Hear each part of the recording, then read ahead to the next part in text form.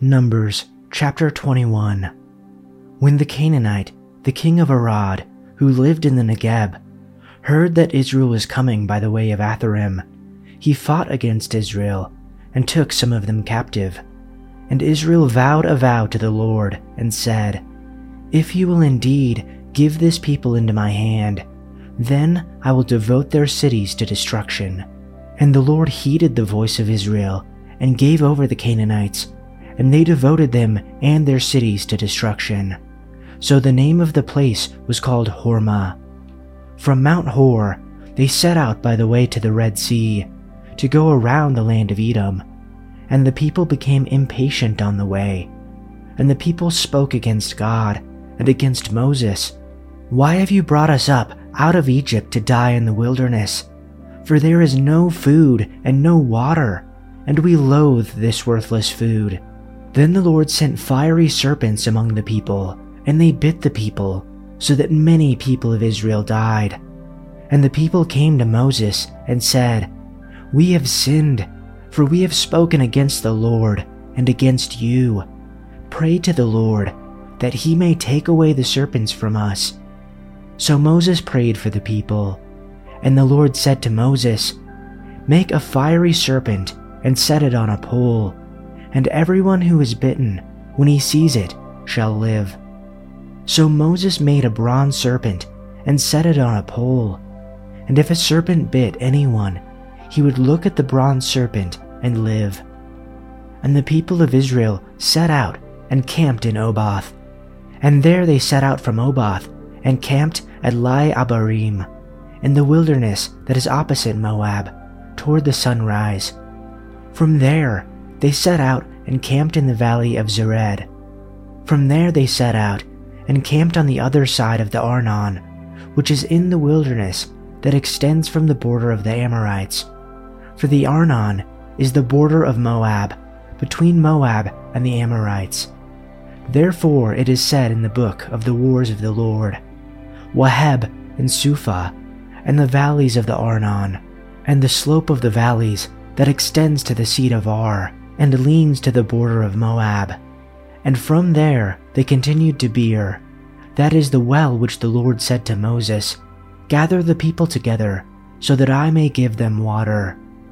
Then Israel sang this song, "Spring up, O well, sing about it, about the well that the princes dug, that the nobles of the people sank, the nobles with scepters and staffs." Then they went from the wilderness to Mattanah, from Mattanah to Nahaliel, from Nahaliel to Bamoth, and from Bamoth to the valley in Moab where the top of Pisgah overlooks the wasteland. Israel sent messengers to say to Sihon, king of the Amorites, "Let us pass through your country. We will not turn aside into any field or vineyard, or drink water from any well. We will travel along the king's highway until we have passed through your territory." But Sihon would not let Israel pass through his territory. He mustered his entire army and marched out into the wilderness against Israel. When he reached Jahaz, he fought with Israel. Israel, however, put him to the sword and took over his land from the Arnon to the Jabbok, but only as far as the Ammonites, because their border was fortified. Israel captured all the cities of the Amorites and occupied them, including Heshbon and all its surrounding settlements. Heshbon was the city of Sihon, king of the Amorites, who had fought against the former king of Moab and had taken from him all his land as far as the Arnon. That is why the poets say, "Come to Heshbon and let it be rebuilt. Let Sihon's city be restored." Fire went out from Heshbon, a blaze from the city of Sihon. It consumed Ar of Moab, the citizens of Arnon's heights. Woe to you, Moab! You are destroyed, people of Chemosh. He has given up his sons as fugitives and his daughters as captives to Sihon, king of the Amorites. But we have overthrown them.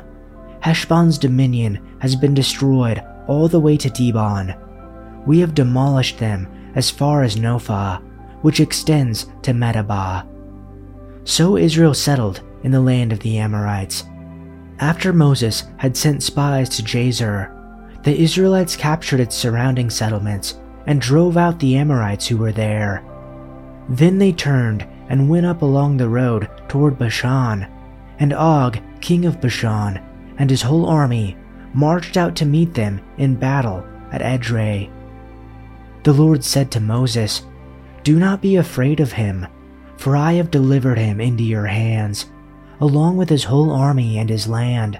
Do to him what you did to Sihon, king of the Amorites, who reigned in Heshbon." So they struck him down, together with his sons and his whole army, leaving them no survivors, and they took possession of his land. Chapter 22. Then the sons of Israel journeyed on, and camped in the plains of Moab, beyond the Jordan, opposite Jericho. Now Balak, the son of Zippor, saw all that Israel had done to the Amorites. So Moab was in great fear because of the people, for they were numerous, and Moab was in dread of the sons of Israel. Moab said to the elders of Midian, "Now this horde will eat up all that is around us, as the ox eats up the grass of the field." And Balak, the son of Zippor, was king of Moab at that time. So he sent messengers to Balaam, the son of Beor, at Pethor, which is near the Euphrates River, in the land of the sons of his people, to call for him, saying, "Behold, a people came out of Egypt. Behold, they have covered the surface of the land, and they are living opposite me. Now, therefore, please come, curse this people for me, since they are too mighty for me. Perhaps I will be able to defeat them and drive them out of the land. For I know that he who you bless is blessed, and he whom you curse is cursed." So the elders of Moab and the elders of Midian left with the fees for divination in their hands, and they came to Balaam and repeated Balak's words to him. And he said to them, "Spend the night here, and I will bring word back to you, just as the Lord may speak to me." And the leaders of Moab stayed with Balaam. Then God came to Balaam and said, "Who are these men with you?" Balaam said to God, "Balak, the son of Zippor, king of Moab, sent word to me. Behold, there is a people who came out of Egypt, and they cover the surface of the land. Now come, curse them for me. Perhaps I will be able to fight against them and drive them out." But God said to Balaam, "Do not go with them.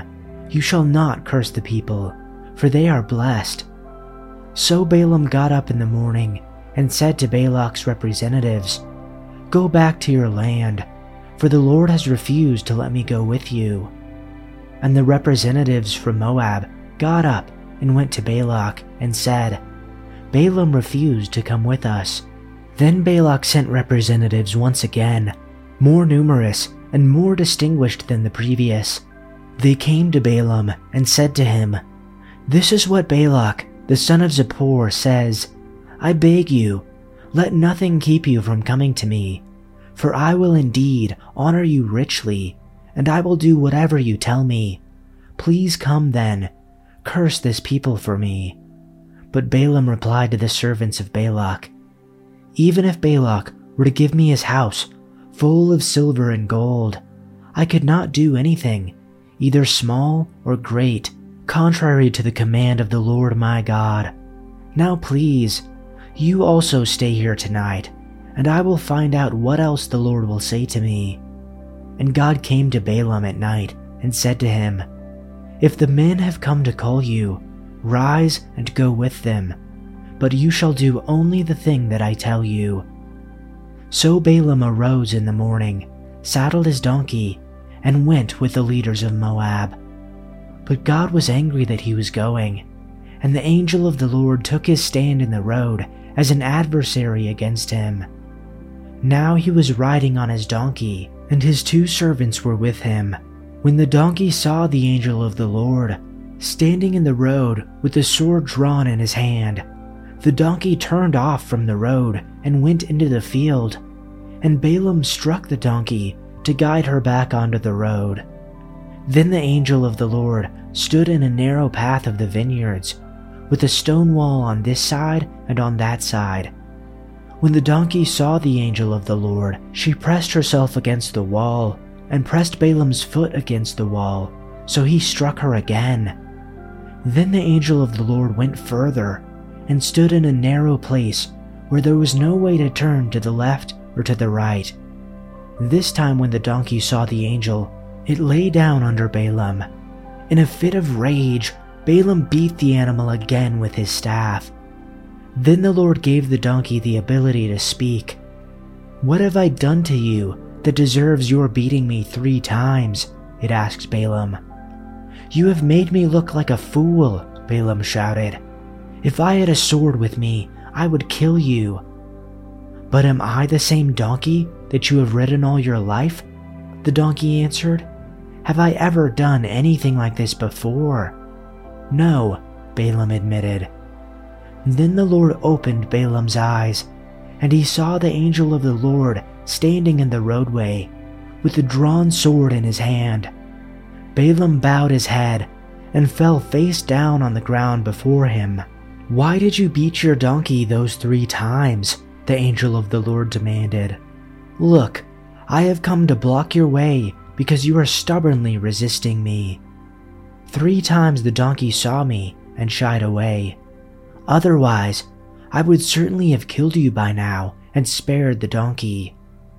Then Balaam confessed to the angel of the Lord, "I have sinned. I didn't realize you were standing in the road to block my way. I will return home if you are against my going." But the angel of the Lord told Balaam, "Go with these men, but say only what I tell you to say." So Balaam went on with Balak's officials. When King Balak heard that Balaam was on the way, he went out to meet him at the Moabite town on the Arnon River, at the farthest border of his land. "Didn't I send you an urgent invitation? Why didn't you come right away?" Balak asked Balaam. "Didn't you believe me when I said I would reward you richly?" Balaam replied, "Look, now I have come, but I have no power to say whatever I want. I will speak only the message that God puts in my mouth." Then Balaam accompanied Balak to Kiriath Huzoth, where the king sacrificed cattle and sheep. He sent portions of the meat to Balaam and the officials who were with him. The next morning, Balak took Balaam up to Bamoth Baal. From there he could see some of the people of Israel spread out below him.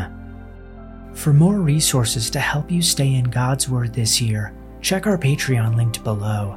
You'll get access to our full Bible reading plan that you can print off and follow along with us as we work through the Bible day by day. Thanks for listening, and see you tomorrow for your daily dose of Bible.